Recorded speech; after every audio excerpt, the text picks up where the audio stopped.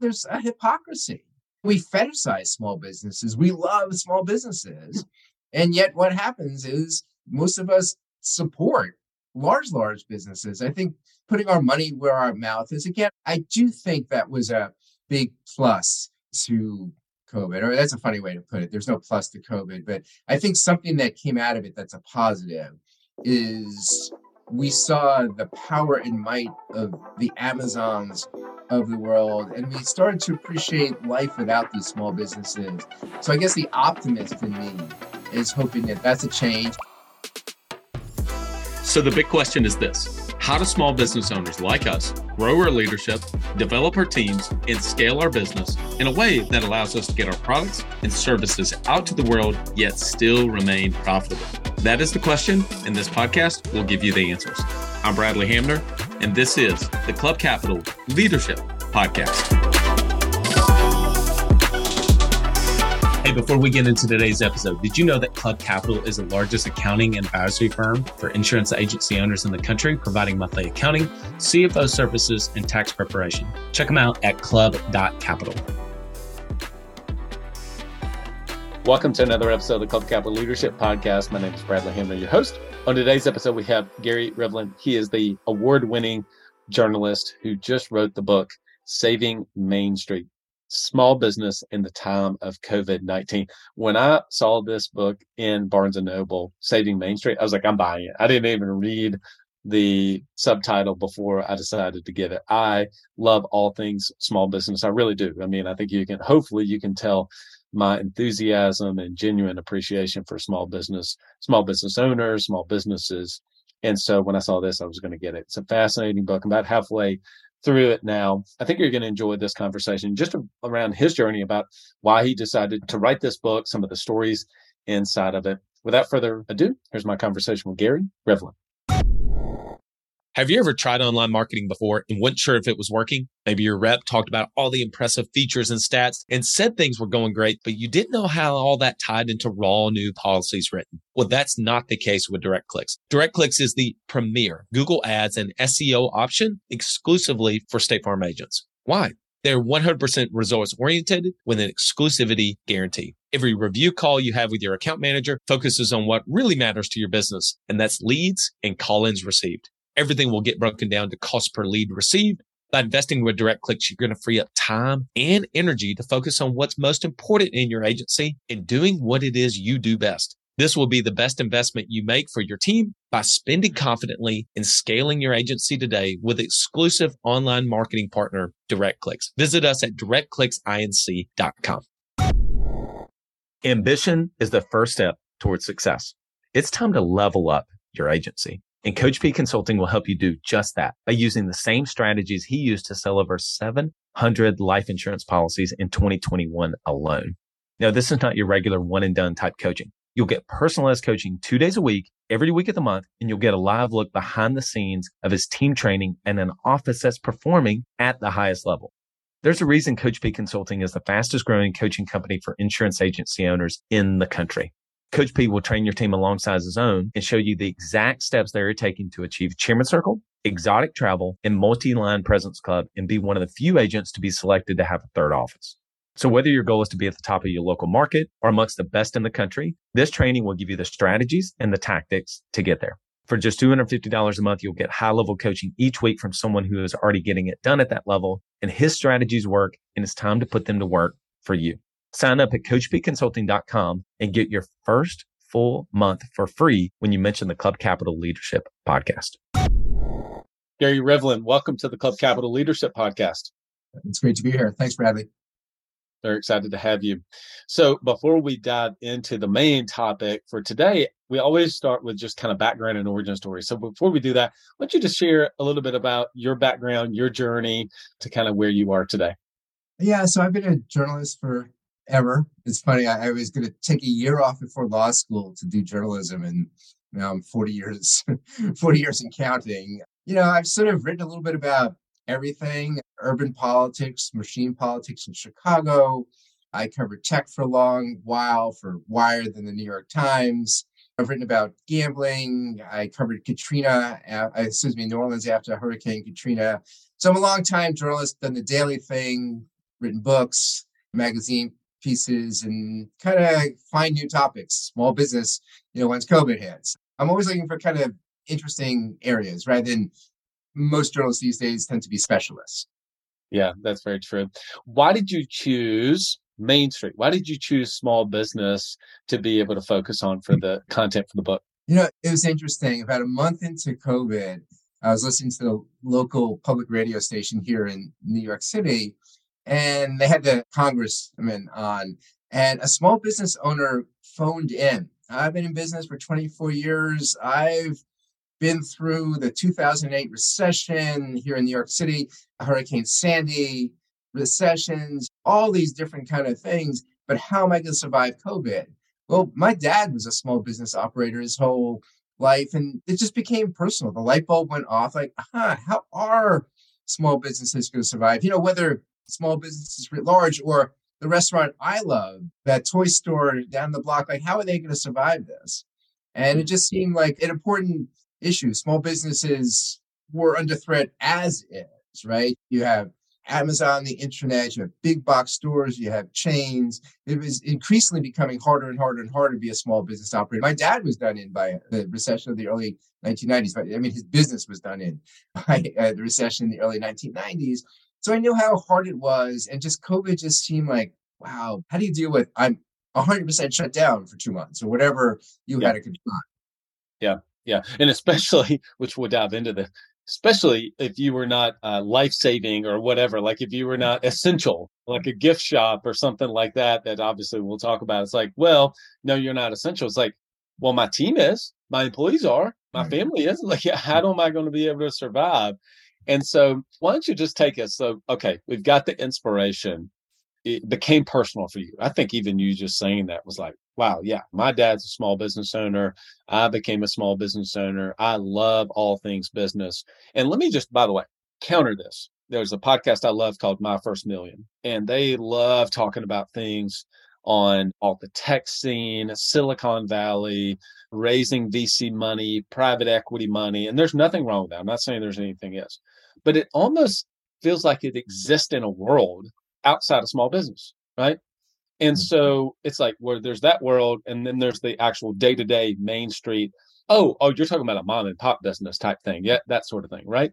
And so it's just kind of like that gets lost and forgotten in day-to-day politics, government. And then it also definitely did whenever it came down to Main Street. So it became personal for you. Where did you then go? What did you begin to do? And by the way, just to react to what you just said.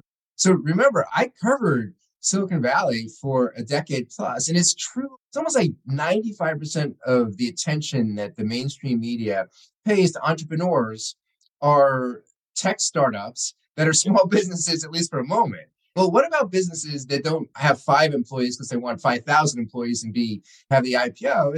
It's a restaurant, it's a gift shop. So that's really where I wanted to focus.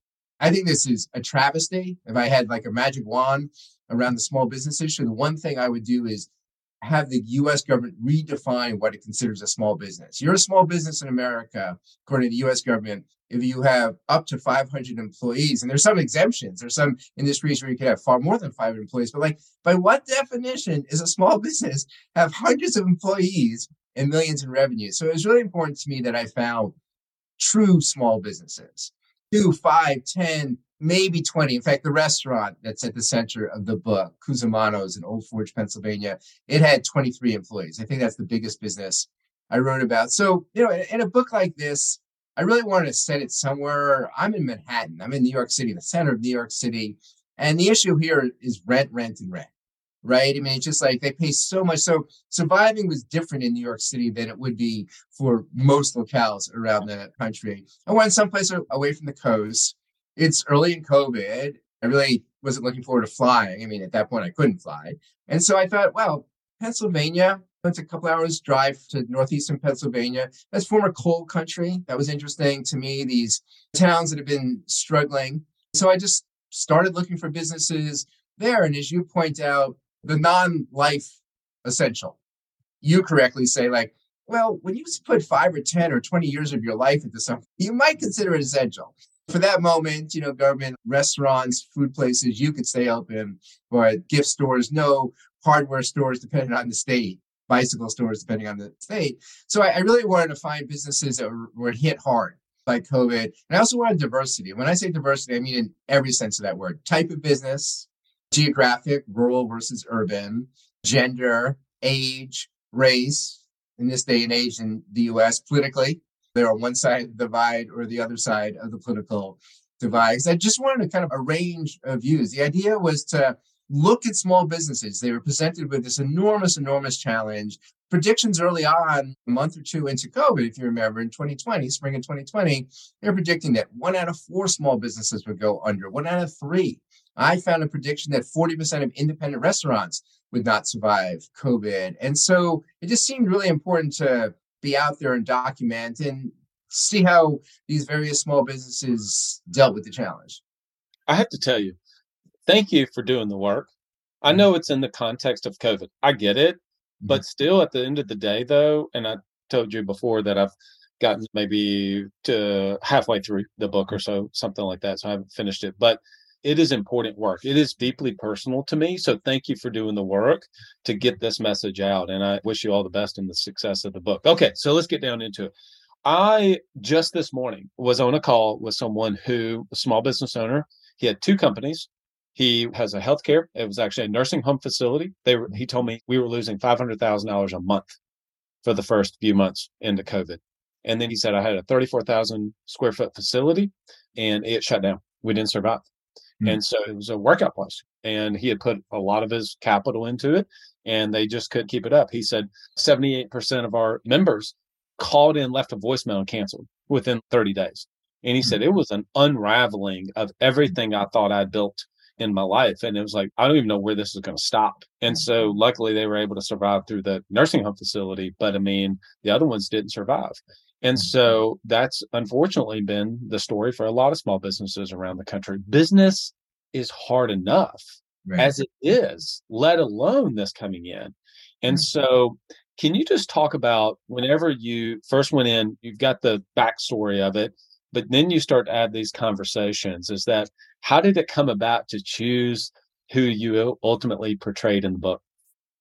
Right. So I had a few criteria. So there's an amazing stat. I'm sure many people listening know it, that half of small businesses will not survive 5 years. And so I really wanted survivors. I wanted businesses that had been around for a while. And so I just wanted a fighting chance. They've obviously proven that they can survive up against the chains or whatever competitors were out there. And then, I don't know, there's something I initially did Zoom calls, of course, and it was almost like auditions for a play or, tryouts for a team. I reached out to, I think I ended up talking to 60 small businesses. And in the book, there's 3 main small businesses you follow and another 6 or 8 small businesses that are kind of secondary characters. And some of it was that diversity. How do they fit together? And some of it is just the grit, the determination, just the creativity of folks. I mean, I didn't realize this when I started, but what I was really excited about, what really got me, were folks that were fighting back. That they really, this is a terrible hand they've been dealt. Like TJ Cusimano, I've been cooking since he's in the 3rd grade.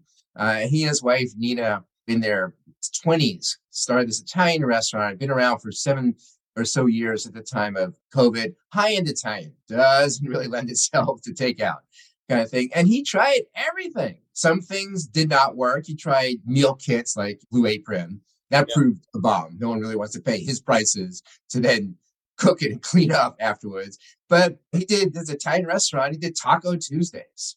Made a lot of money that way, or at least brought in cash at a time when it was desperate for cash. He never particularly cared about barbecue, never cared for barbecue, but taught himself how to do Southern style barbecue. And every weekend, his restaurant, they sold out barbecue chicken, barbecue pork, the sides and stuff. And again, just brought in several $1,000s every week at a time when a few $1,000s was the difference between surviving and not surviving, the difference between paying the rent and the other bills and not being able to pay it. I just kind of marveled that whatever the state government threw at him, You can open, but only 50% occupancy. Oh no, it's rising again in the fall of 2020. We're going to shut you down again for several weeks. We won't let you do bar checkout. We'll let people sit at the bar. We'll let you do 50% occupancy, then 75% occupancy. And whatever it was, he just figured a way. And so those are the folks who really drew me. Those are the people I kept on going back to again and again and again, and ended up featuring in the book. All right. So may not be a fair question, but I'm curious of your opinion of this. Okay. And I think you'll definitely have an opinion, I'm sure. Business is hard. And there are some people that shut down, and some people shut down and they were already on the edges. So now this gave them a convenient excuse. Yeah. Oh, see, convenient excuse. I can't do it. And nobody would blame them. They'd say, golly, that was tough. I'm not saying everybody, but some people. Mm-hmm. And then the reason I'm bringing this up is on the opposite end of the spectrum is the guy that you just mentioned, creativity. I do not know how to do barbecue. I've never actually really loved barbecue, but I'm going to learn how to cook Southern style barbecue, and I'm going to do whatever it takes until I run out of ideas.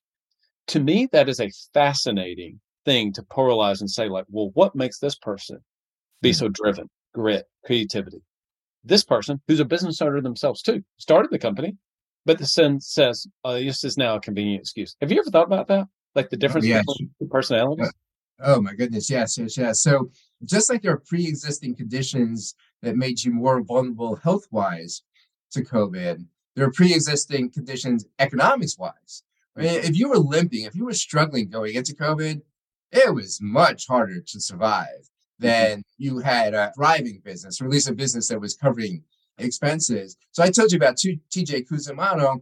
On the other end of the spectrum, Glenda Shoemaker, a gift shop in a rural area in Pennsylvania, second generation. Her mother had started the store in the 70s. It's like she sells greeting cards and gifts, and she's on the wrong side of every trend, right? I mean, greeting cards, younger generations are not buying greeting cards. There's electronic free alternatives to that. You can just text. Gifts, she's competing against the Walmart on the edge of her town.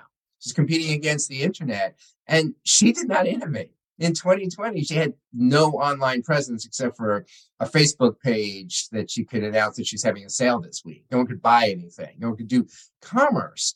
And that, of course, really, really hurt. For the 2 or so months she was 100% shut down, she did no business. And then once people slowly came out of their shell, like they're not sure, is it worth it to go to a retail outlet to buy something? I could be safer than just buying online. And in that case, really, it was something you don't hear very often. Government work, PPP, the Paycheck Protection Program, let her survive. That was the difference between her having to shut down her store because she couldn't make her bills, couldn't pay the expenses for the products she had on hand and her rent and stuff. But she was able to do it because of PPP and, I'll give Glenda credit, and sheer determination. That woman just worked 7 days a week, 10 hours a day, if not more.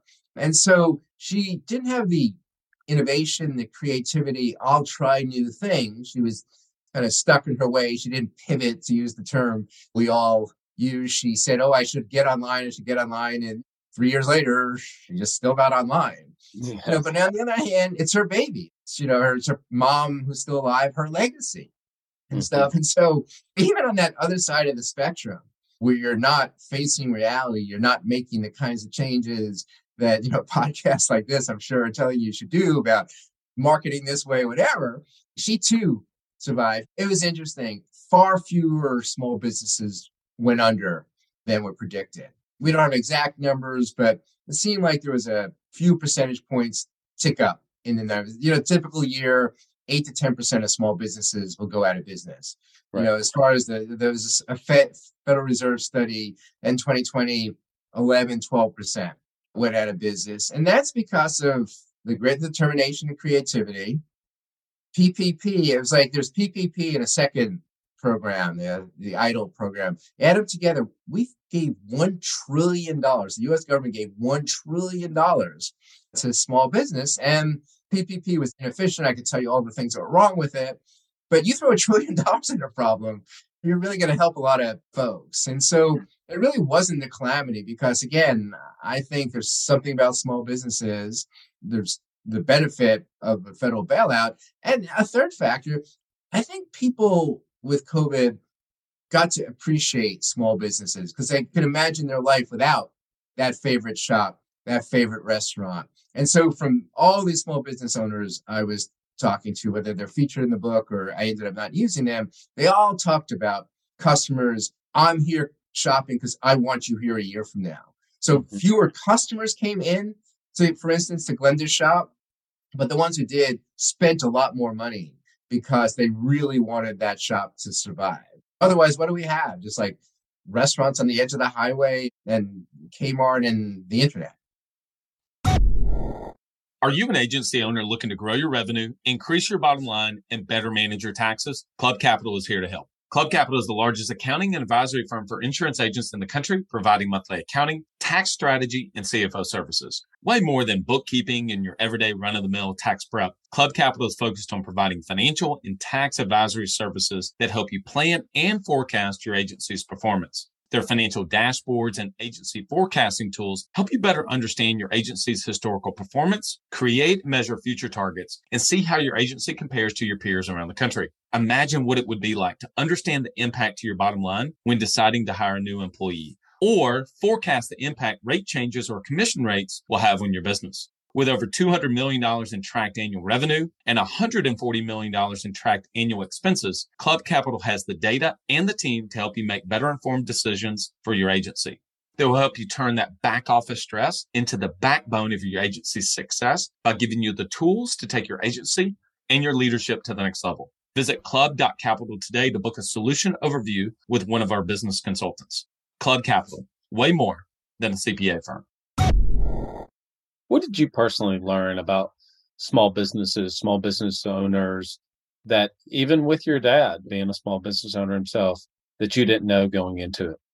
So, I mean, one fact I didn't appreciate, there's a famous study from JP Morgan Chase. They looked at hundreds of thousands of their small business customers. The average small business has 18 days of reserves on hand. It reminds me of kind of the stat that half or so of Americans are 1 or 2 months away from financial disaster, being in debt. And it's true for small businesses too. I knew they were vulnerable. I knew that there were these larger forces that was making it harder for small businesses to survive. I didn't realize how precarious it is. The other thing too is the million small ways the system seems rigged in favor of larger players. We saw it with PPP. Remember the first round of PPP? They ran out of money within 2 weeks because all these publicly traded companies figured out a way to apply for money set aside for small businesses. Part of the problem is we say small businesses can have hundreds of employees, up to 500 employees. Part of it was an exemption was put into PPP that said no more than 500 employees per physical location.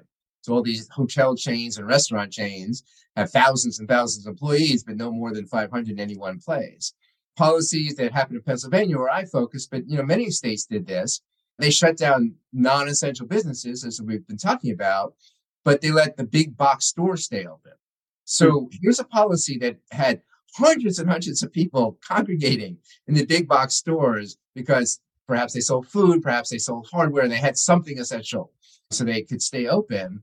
And yet you have the flower and garden stores shut down, and they're going to the big box store to buy it instead. It's just like, that was a terrible idea. I mean, a small business could have a few people in it at once. They could easily separate people socially distant and all. And so I really think we have to rethink our policies. I really do think our policies are slanted in ways we don't even appreciate in favor of the larger players.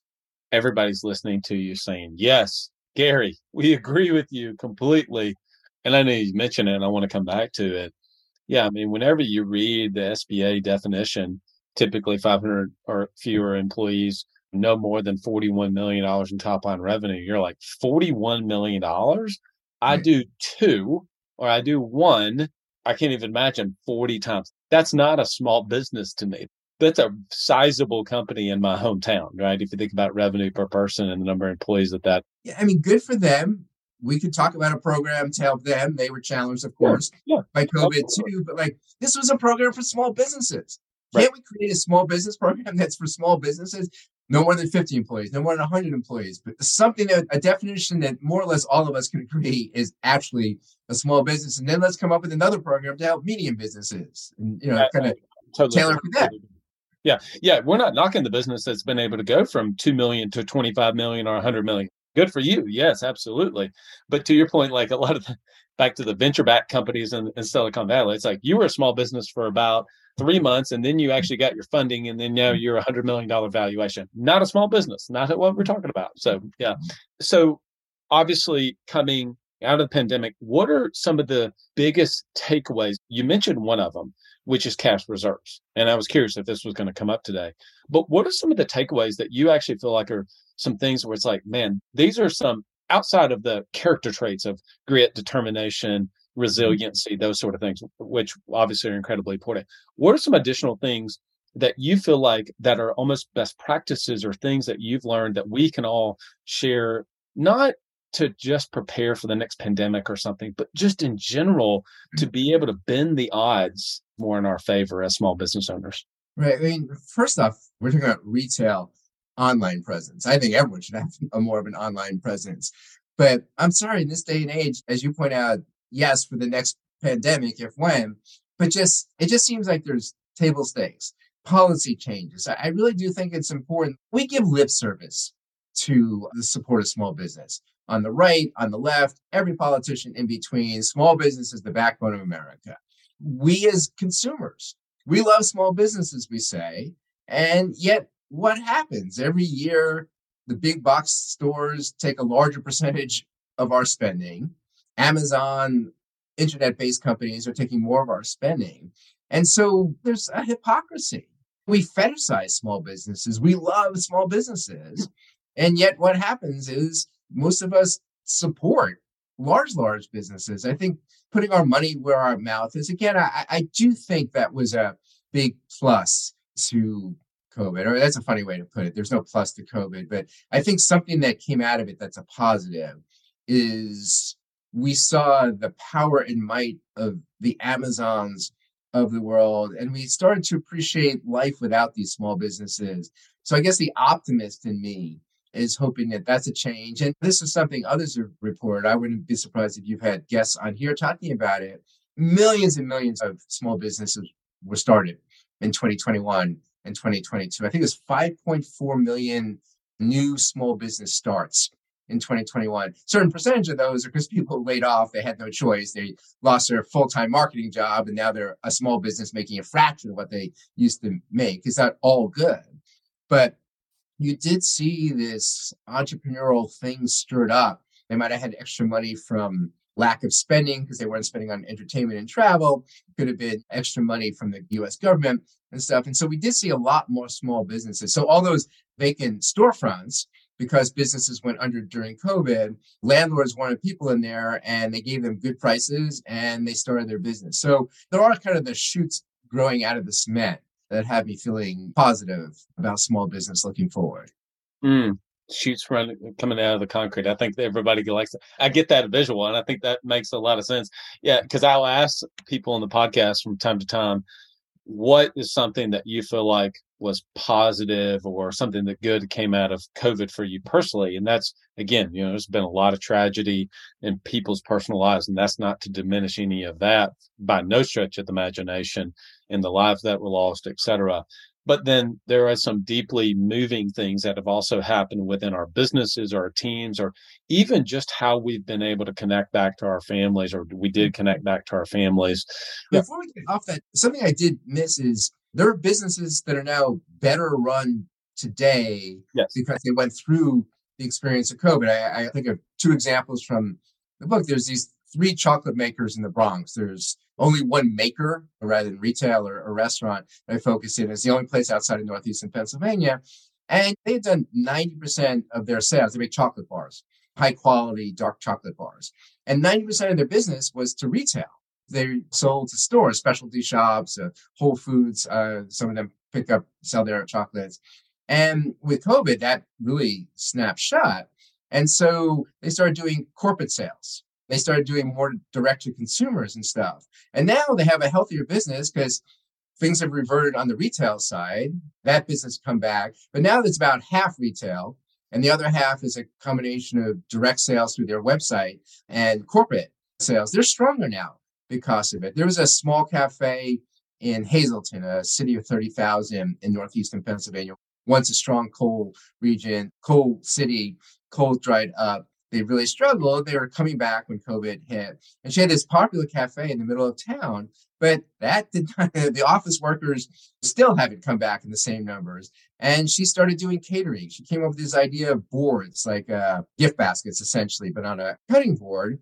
And she ended up selling the cafe to someone younger who wants to try a cafe. The shoot's coming up to the cement. And now she just got a kitchen on the edge of town for much less.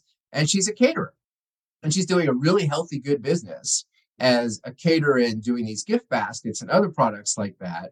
And she changed, she morphed, she pivoted. Again, let's pick on Silicon Valley. We celebrate that in Silicon Valley. Like, oh, they could pivot. They're so creative. That kind of creativity is going around everywhere. They're just not really talking about it in the business section. Exactly. But you didn't make TechCrunch because Mark Andreessen didn't invest in your company. But the reality is you pivoted and you just added $500,000 in top line revenue and 40% of gross margins to your family. And you just helped employ two people that changed their life, that got them out of $12 an hour jobs. Now they're making $75,000 a year. That's a significant change. And those stories are just not told enough, right? Because again, it doesn't hit TechCrunch, which again, nothing wrong with that. But there's just like the broader economy is way bigger than just your app startup that you just created. Right. It is funny. We love small businesses, but we especially love small businesses with dreams of becoming huge businesses. Yeah, right. Exactly. Yeah. What are your thoughts about over the next, pull your crystal ball out a little bit, but where do you see things? I mean, we're now, okay, so come out of COVID. Now we're just hitting interest rates. Obviously, we've got possibly, very likely, an impending recession that could occur this year. I mean, nobody really knows. What do you see as much resiliency, determination, creativity that's happening? Man, small businesses just seem to be under fire constantly from the barrage of things that they're dealing with, let alone competition, online, et cetera, that's happening, and it's happening at a faster pace. I am a bit scared. The point of the book almost is all these small businesses survive so they can get back to the fight they'd always been fighting against the chains and the better funded competitors and all that. But there's something broken in the economy of small businesses, and we see it through labor. So all these small businesses, had been paying their employees $10, $12, whatever, $14 an hour. But now, Walmart's paying 16 or 17 or 18. Amazon, the fulfillment center, is paying 16, 17 or 18. And so I think this is going to be a short-lived problem that take a few months before the economy kind of worked itself out. But it's not. I mean, these small businesses I wrote about, they still have problems finding employees because their economics don't quite work, paying the 17 or 18 or 20 an hour that the larger businesses are able to pay or have to pay to get their employees. So that really makes me nervous. There was a hair salon was one of the main businesses in the book, a Latina immigrant woman. She always had 8 employees, or for years she's had 8 employees. She can't get employees number 7 or 8 anymore. And so everyone's working harder. She's, trying to make do. She can't handle as much business because she doesn't have the employees. And she will hire someone, but they'll get hired away for more money. So that really does have me nervous for a lot of these small businesses because there's a real employee problem, there's a real hiring problem right now that, again, I thought it was like, a summer of 2021 thing. But here it is, January of 2023, and we still have that problem. Have you heard of or do you know, familiar with the Buc-ee's gas stations? I know. Where's that? I think it started in Texas. Some people listening to this are probably like, oh my gosh, Buc-ee's. I mean, there are these massive gas stations. I mean, I think the one in Athens, Alabama, about 30 minutes from here that opened up on the interstate has 250 gas pumps. I mean, it's unbelievable. Look it up. Buc-ee's, Buccees, I guess. And it started in Texas. Everything's bigger. I mean, and they'll advertise they'll advertise. They have super clean bathrooms, very, very clean bathrooms, and they've got just food galore. Anyway, it's a whole experience. I mean, it's like a destination. People will not stop at certain gas stations to wait 50 miles to go to Buc-ee's. Okay, here's the reason I'm telling you this, because when the one the closest to me opened, they had a sign out front and it said starting pay $17 an hour. It was like $17 to $21 an hour. And if you were a general manager, you made $150,000. And if you were the no. If you were one of the managers, you made between like 125 and 150. If you were the general manager of the whole thing, you made $250,000. I was like, what in the world? Holy smokes. And I sent this to several business owners to say, like, wow, this is what you're competing with, right? And so, I mean, as somebody working at a gas station, now it's $17 an hour. Good for them, great for them. But now you have to look at it and say, how does this affect me? The work may not be what we do, may be more meaningful, or you may feel like it's more meaningful. Yeah, but for that person that's saying, gosh, I can go make this on these hours, that starts putting a lot of wage pressure on the small business owner in that area. Yeah, no, again, I see it in the towns I was writing about. Literally, there was a Walmart, same story as you're saying about Buc-ee's. They had a huge sign in front of the Walmart, starting pay at 16 an hour. Again, that's great. 16 an hour, that's what, $32,000 a year Yep. or so, under 35. And so we do need a living wage. But I also saw, in fact, the cafe owner I was talking about, part of the reason she had to close the cafe, she could never get any employees. Yeah, it was a cafe. It's a 10 or 12 buck an hour kind of job. And she used to have college kids working part-time, that kind of thing. But no, they can make a lot more money at the big chains. In her area, it was a fulfillment center. So you've got Amazon and Michael's, the art supply. And they too, Amazon, there were flyers. I'd visit the town to do my reporting, and they'd have flyers like $500 bonus. I went a few months later to sign up, hiring bonus, $1,000 hiring bonus. I went back again, and we'll pay for some college. Yeah. And we have healthcare benefits. And again, these are all really good things. But if you're a small business operator who's been living on a shoestring, you've got 18 days of cash in the bank, and it's been barely working at $12 an hour, going up to $16 an hour, that's changes the whole economics. But you could charge more, but that's the problem. You're a small business, you're already charging more. Walmart, the Walgreens, the internet is underselling you. And maybe people want to support you, but if you have to charge that much more for your product because you're getting it at a higher price, you're buying it from a middle person rather than directly like a Walmart would do, it's yet more pressure on these small businesses. You asked me before what surprised me. I don't know how some of these small businesses survive. I don't know why they do it. It's just like work for someone else. It's their headache. Get your salary, a good week or a bad week. Doesn't make a difference. I get the same paycheck every week, every other week and stuff. But everyone dreams of a small business. I quit a job at the New York Times to be a freelancer and do my own books and that kind of stuff. So I don't understand it. It's absurd. And yet I'm doing it too. Yeah. I think it's cliche. Yes. But it's the American dream. It's the American dream. There's something deeply satisfying. And look, I can only speak for me, but I'm unemployable now. I'm unemployable. I mean, I would be the worst employee ever. Okay. If somebody offered me X amount of dollar salary, I'd say, I can't take it. You don't want to hire me because the expectations of way of doing things. And so it's like, once you become a business owner, entrepreneur, there's no going back. There's no going back. Even if, no matter the hours, I'm putting in so many more hours than I ever would working for a W-2 wage, right? I think that's why. They're just like, no, I am going to go down. And man, I just love that spirit. I don't know. I talk about this a little in the book. There's something about kind of the American ideal. We're independent farmers, the corner druggist, the general store. It's like, it's so central to our narrative. You have small business and entrepreneurial energy all across the globe and stuff. But there is something about America that being your own boss, standing up to the establishment and that, no, I want to do it this way.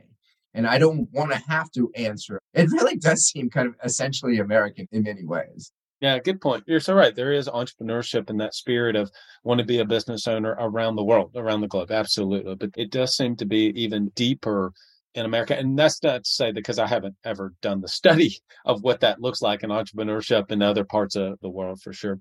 Gary, this has been a great conversation. People want to connect with you. Obviously, point them to where they can pick up the book. I really recommend that they do. It has been a fantastic read for me. When I saw Saving Main Street, I was like, I'm buying it. I don't even know what the subtitle was. I'm buying it, but it's been fantastic. Thank you so much. I guess it would be ironic, given the topic, for people to buy it at Amazon.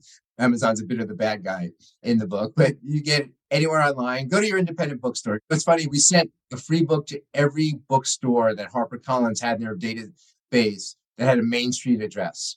And it turns out there's thousands of bookstores around the country with a Main Street address. So even if it's not Main Street, it's Broad Street or whatever you want to call it. Buy your book, independent bookseller, support small business. And I have a website. It's just my name, www.garyrivlin.com, about Saving Main Street, my other books. You can buy it through there. In fact, there's a tab for Amazon, but there's also a tab for independent booksellers, and they'll kind of arrange for you to buy it from the local shop. It can even have it sent from the local shop to your home. Awesome. Gary, enjoyed the conversation and hope to have you back on in the future. This was great. Thank you so much, Bradley. Well, a few takeaways. I think one is just my reason why I love small business owners so much is that they're scrappy. The grit, determination, the resiliency, that just the innate characteristics that's there for all of you that listen to this podcast and so many other people out there. I just love that spirit, as he and I were talking about at the very end. And a big takeaway, again, I think practically is just how little reserves. In other words, I sometimes refer to that as dry powder. I mean, just coming out of it, say, hey, we need to sit on more dry powder because we don't know another pandemic, et cetera, that's going to come. We need to be able to prepare ourselves so that we're able to survive in the event something like that were to happen, whether, again, it's a pandemic or whether it's a recession, et cetera. Just the best practice to be able to sit on more cash in the business, cash and access to cash, I think was a big takeaway. I would also say this, he and I ended up having a really nice conversation after we hit record around just the differences of where he is in Manhattan, where I am in the South, in North Alabama, and the differences in policy and politics, socially, economically, et cetera. And so we had a fascinating discussion about that. I don't talk about politics very often in my life, let alone on the podcast. That's just not something. And so the reason I bring this up is because I gave this a little bit of thought before I shared it. It's giving me more thought to maybe I should be not an activist by no means, but maybe I should actually pay more attention and maybe do certain things to help influence policy for small businesses. That's not something I've ever done. That's not something I've gotten involved with. Yes, I live in a state that is going to be more conservative when it comes to small business policies, et cetera. But it is incredibly important. If small business is in my blood and who I am, it's personal for me. Maybe I'm going to give that some thought. So that's just something I'm pondering personally. Hope to have Gary back on in the future if he comes out with another book that we think that would benefit all of you. Thank you to our sponsors who are small business owners themselves, and they care about your success. Club Capital, Coach P Consulting, Autopilot Recruiting, and of course, Direct Clicks. Visit them, go to their websites. They can help you and to be able to grow your small business themselves. You want to understand how to manage the finances in your business in a better way, that work with all the insurance agency, a lot of the insurance agency owners around the country. You're going to want to just at least book a demo with somebody on the Club Capital team. Go to club.capital. They got all the information on the website that you need just to be able to take that step and jump on a call with someone. Obviously, using that and getting those financials helps you to be able to make better decisions about bringing someone on. Can I afford to pay people more, as Gary and I talked about? Can I bump up salaries to stay competitive? Can I be with my wages, et cetera? What does that look like? Well, those type of decisions you're making as a small business owner about how much profit do you have to be able to invest in somebody else, and also just being able to pay your team more. Well, that all comes down to affecting your financials. And if you're going to make that investment, then you want to be able to get some great players on. Go to Autopilot Recruiting so that you can outsource the recruiting on a regular basis to be able to find some top talent for you and your team. I get testimonials from David all the time around the success not only has he been able to have in his own offices, but also the success that the people that are learning from him and his team are having. And I think that's the mark. I mean, you might be able to do something, but are you able to transfer that knowledge in a way that helps other people, that they're then having success? And that's, David sends me testimonials all the time from the things that his clients and his members are being able to have based on the things and lessons that they're learning from him. You want to give him a test drive, let him know that you heard about him on the Club Capital Leadership podcast, and he'll give you your entire first month off. Go to coachpconsulting.com. Another investment you're making is obviously in the leads that you provide to your sales team and the presence that you need to be able to have and want to have online. I mean, in the podcast, Gary talked about, hey, it's just kind of a table stakes at this point that you got to be online. So you need to do that, but you want to work with a company that's reputable, knows your business. Go to directclicksinc.com. So thankful for our podcast partners to be able to have great guests like Gary on. All right, everyone. Till next episode, lead well.